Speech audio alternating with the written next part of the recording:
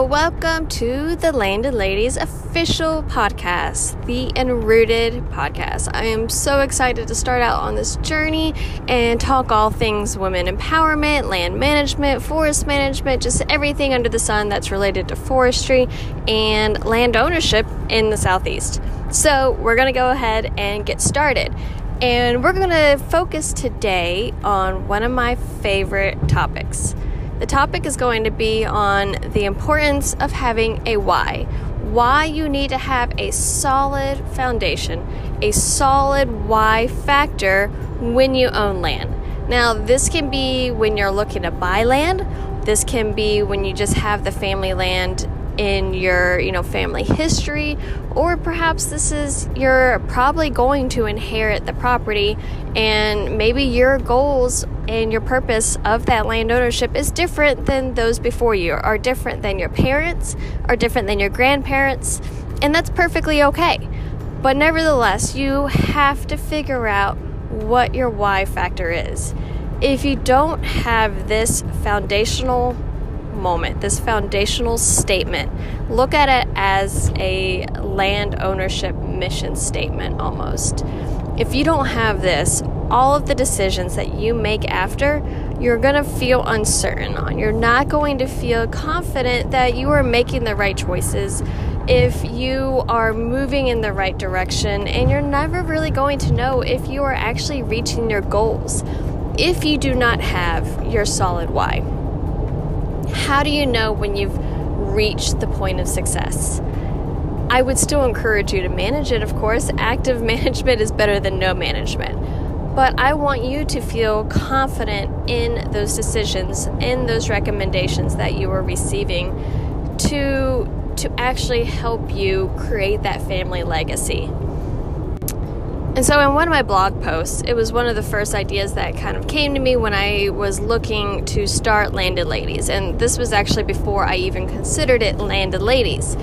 I always related that figuring out your land objectives is really similar to picking out the family pet. And you're like, okay, Danielle, you're a little crazy. This is not the same thing at all. But it is. We sometimes take so much care into figuring out what type of family pet we want to get. Now, you may be like, well, this is easy. I'm a dog person. I'm a cat person. I'm a no pet household. This is an easy decision. But I would challenge you that it may seem like it was easy for you to make that decision because you had some underlining values already ingrained, underlining purpose of why you came to that decision, whether it is through experience of the past or things that you're looking at right now, your season of life, your stage of life, or where your plans are for the future. And your whys and your objectives for your land are the exact same way. And so I'm gonna take a few minutes to try to explain this to you a little bit better. And I do encourage you to read that blog article. I got some cute little photos that go with it to just complement everything I'm talking about. But if you're not much of a go to the website reader, I'm going to explain it here in the podcast. So here we go. When you're deciding the family pet, we're going to talk about some of the most popular things that families will consider and look at. We're not going to go into the weird, estranged type of options. We're going to be looking at dogs and cats and fish, parrot, and even the unconventional pet rock. So I guess we are going into a little bit of the atypical. But first things first, when a family decides to get a dog, you're not just looking at getting a dog because you're like, I love dogs, I love how they bark. You are considering all the responsibilities that come with being a dog owner. When you look at getting a dog for the family, you're looking at the responsibilities that come with a dog. And you're looking at the responsibilities that come with all of these pets, actually, if I am to say that, I guess, a little bit more accurately. But when it comes to a dog, you're looking at the life stage. When you get a dog, you're looking at ownership for at least 7 to 15 years, depending on the size, the breed, mixed breed, pure breed, whatever. all of those entail, there are different life stages that come with it. So you were looking at least, we'll just round out saying a 10-year commitment to maintain and grow and care for this animal. So not only are you looking at a 10-year commitment, and like I said, depending on the size of the breed, it could be 7, it could be 15, it could be a little longer, but we're going to say 10 years. You are also looking at the daily maintenance. A dog is a lot of work. You have to walk it, you have to give it that exercise, you have to feed it daily, and you have to give it water daily. Without all three of those components, you are not really providing that dog, an appropriate type of life for your family. You're not giving it the appropriate needs that it needs to thrive. So not only do you have at least a 10-year commitment, you now also have a daily commitment to provide for this animal. That is a lot of work, and that is a decision that you make of, I'm going to get a dog and I am accepting this daily responsibility. Now that's really similar to if your objective was a very intense timber rotation. All right, you kind of have a medium life of commitment. If you're in the southeast, your rotations may be looking at, say, 25 years for maximum intense silviculture plantation timber revenue. All right, about a 25-year type of clear cutting rotation time span. We'll call that a medium age.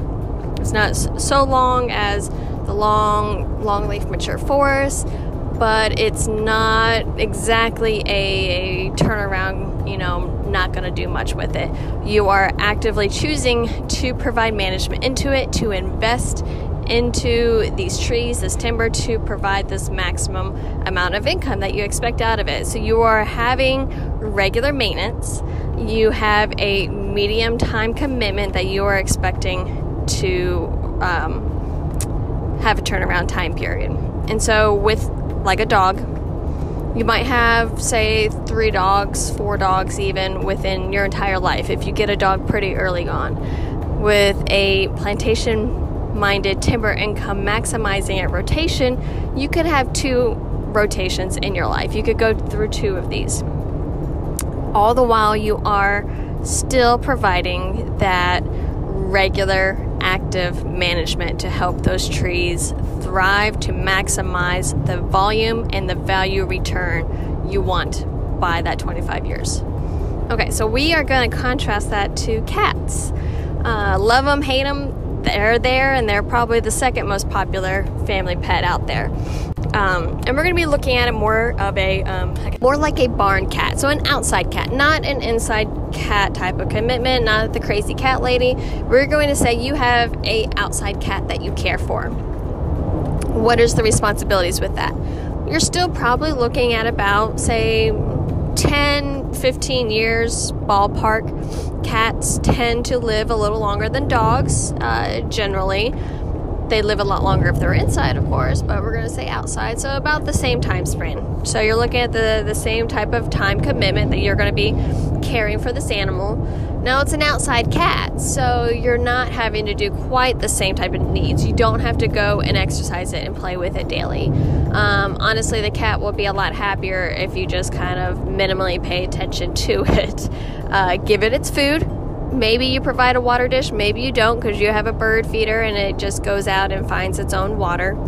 But you're providing a little bit of nutrition for it daily, weekly. And honestly, that cat is also providing a value to you, which is probably why you also agreed to have it, because it is helping with the rodent control outside, maybe watching out for snakes. If you're an avid bird watcher, you probably do hate them, but nevertheless, it is providing a type of service of rodent control, we're going to say, is the purpose of this cat. And in exchange, you put a little bit of investment into it, and you expect it to stay around for about 10 years. You love it, but you don't have to worry about what's going to happen with the cat if you go out of town for a few days, who's going to watch it. You don't have to change its litter constantly. It's a little bit more fend for itself.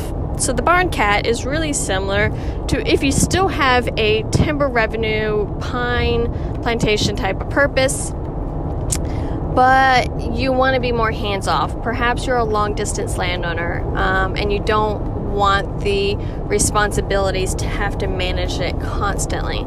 You don't want to have to put in regular investments. You want to plant the trees. You want to plant good trees. You want to get good quality trees that provide you that service in the end of timber revenue without all the extra commitments and bells and whistles attached to it.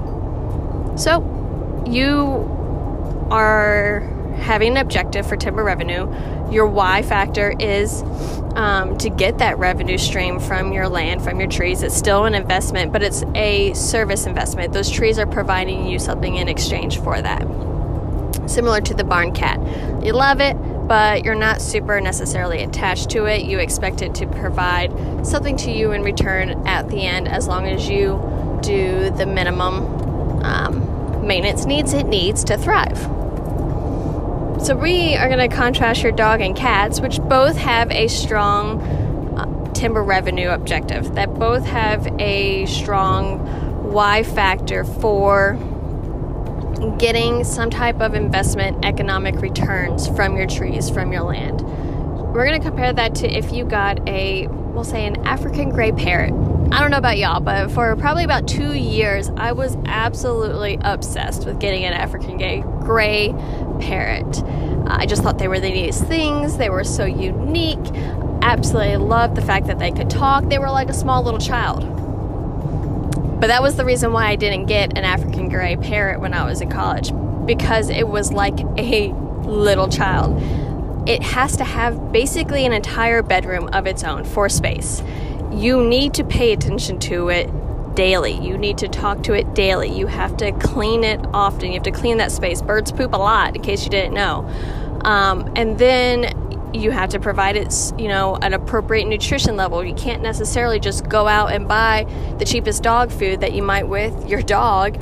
You have to give it its bird seed, but it's not going to be just the run-of-the-mill bird seed you probably buy at Walmart. It's going to be a high-purpose diet, whatever that is. I never got into that much research of what type of seed you actually needed. All I knew was you couldn't just go to Walmart and pick up your bird seed that you needed. So your African gray parrot, it's a lot of work, and not only that, it is a very expensive pet to get initially. They cost hundreds to thousands of dollars in itself, just the bird. And then the entire enclosure you have to create for it, another hundreds to possibly thousands of dollars. And then again, you have to pay constant attention to it. And it's going to live your entire life. They can live 75, 80 years old. So if you get this bird, you are more or less committing to it for the rest of your life, for absolutely until your deathbed probably, and the bird will probably still outlive you, honestly. Does that relate to your land? This would be really similar to if you perhaps were looking at longleaf pine for conservation, wildlife enhancement purposes. Now, longleaf pine can be used for timber revenue. I will say that little disclaimer. But a lot of folks that are very, very interested in the longleaf pine ecosystems will have this vision of that pine savanna, those beautiful landscapes in their mind's eye. That is the goal they want to reach out to. And that's a beautiful goal. I admire it. It costs a lot of money for sometimes having very strong conservation values and conservation purposes.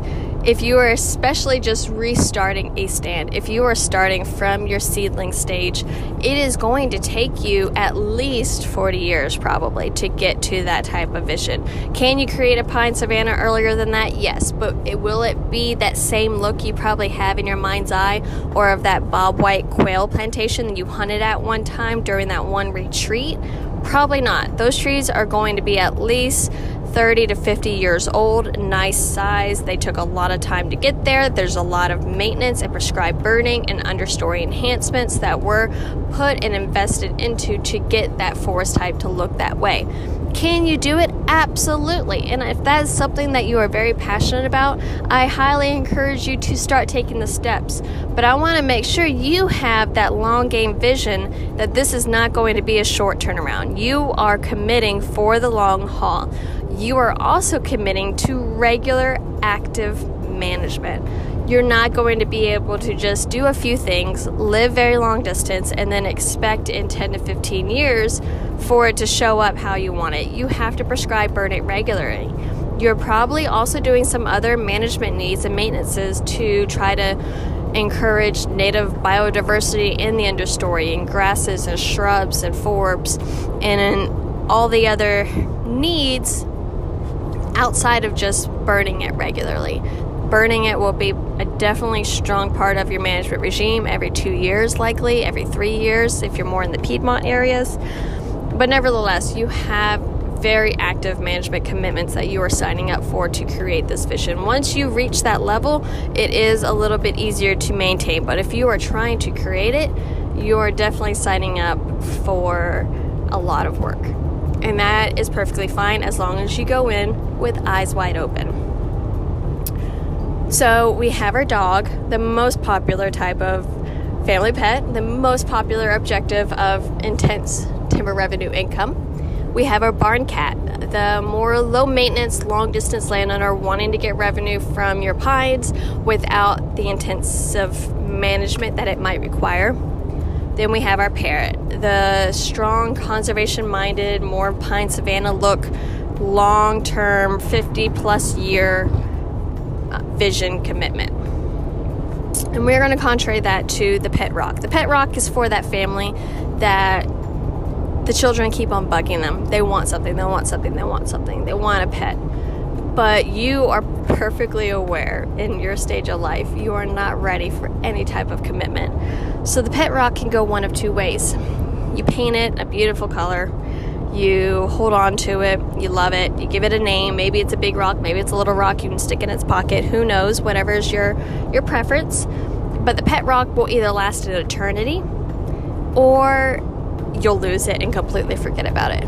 In both of those cases, though, you're not really doing much with it, and it's also not providing you anything in return. It's not providing you any of those warm, affectionate feelings. It's not providing you a service besides maybe your paperweight.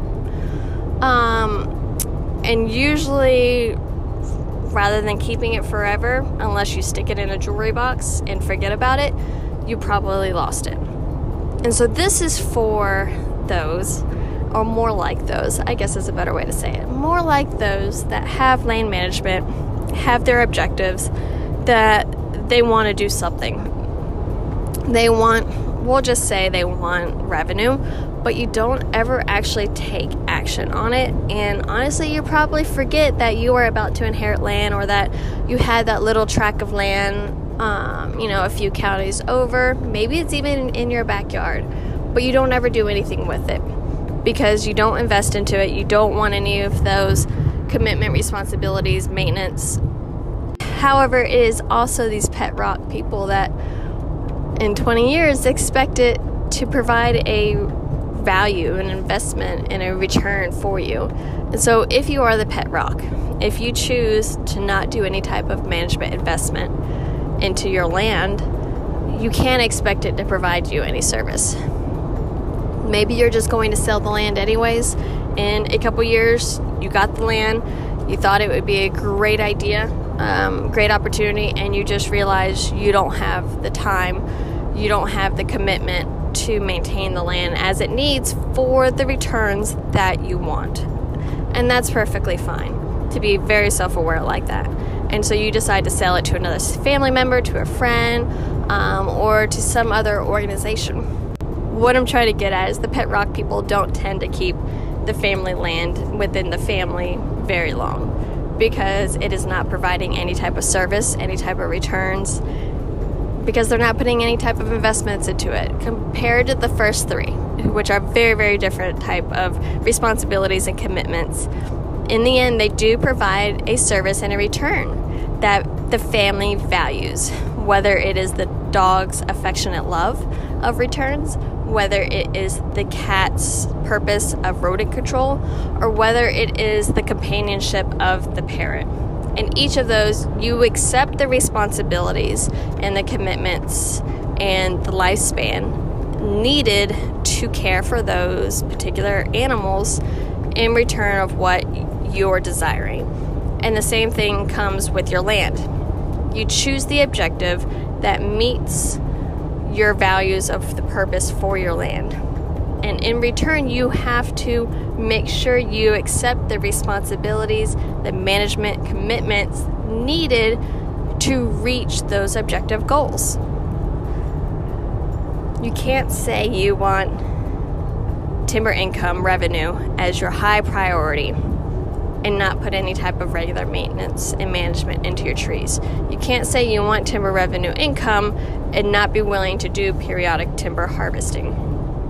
On the flip side, you can't say you have very strong wildlife conservation values if you're not willing to do any type of prescribed burning or, again, periodic management to increase that understory biodiversity and whatever means that may look like. Say you cannot do prescribed burning for various reasons. There are other means you can utilize to, again, focus on the understory. Create that aesthetic, create that canopy cover structure for those species that you are focusing on. It's still going to require regular maintenance, regular management,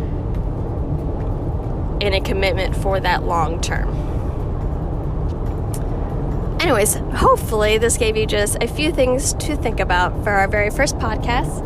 I would love to hear back from y'all. What type of objectives and what type of family pets and commitments are you looking at for your own personal lands, for your own personal family, or your stage of life? Sometimes maybe you're in the stage of life that the dog and the high timber revenue income is the right for you. And then you grow up a little bit, the kids grow older, they leave the house, and then you're more of the barn cat, or vice versa. Maybe you start off with the cat, and once the kids leave for college, now you're ready for the dog and you're able to invest more regularly into the dog for the family home. Anyways, I would just love to hear from y'all. So be sure to leave a comment, send us a message on Instagram, on Facebook, follow us there. Shoot us an email at landandladies@gmail.com. I would love to hear from y'all, and just wanted to hear what objectives and what family pets do you resonate with most in your current stage of life. Stay tuned for episode 2, and we are going to be talking a little bit more on the why factors with your land.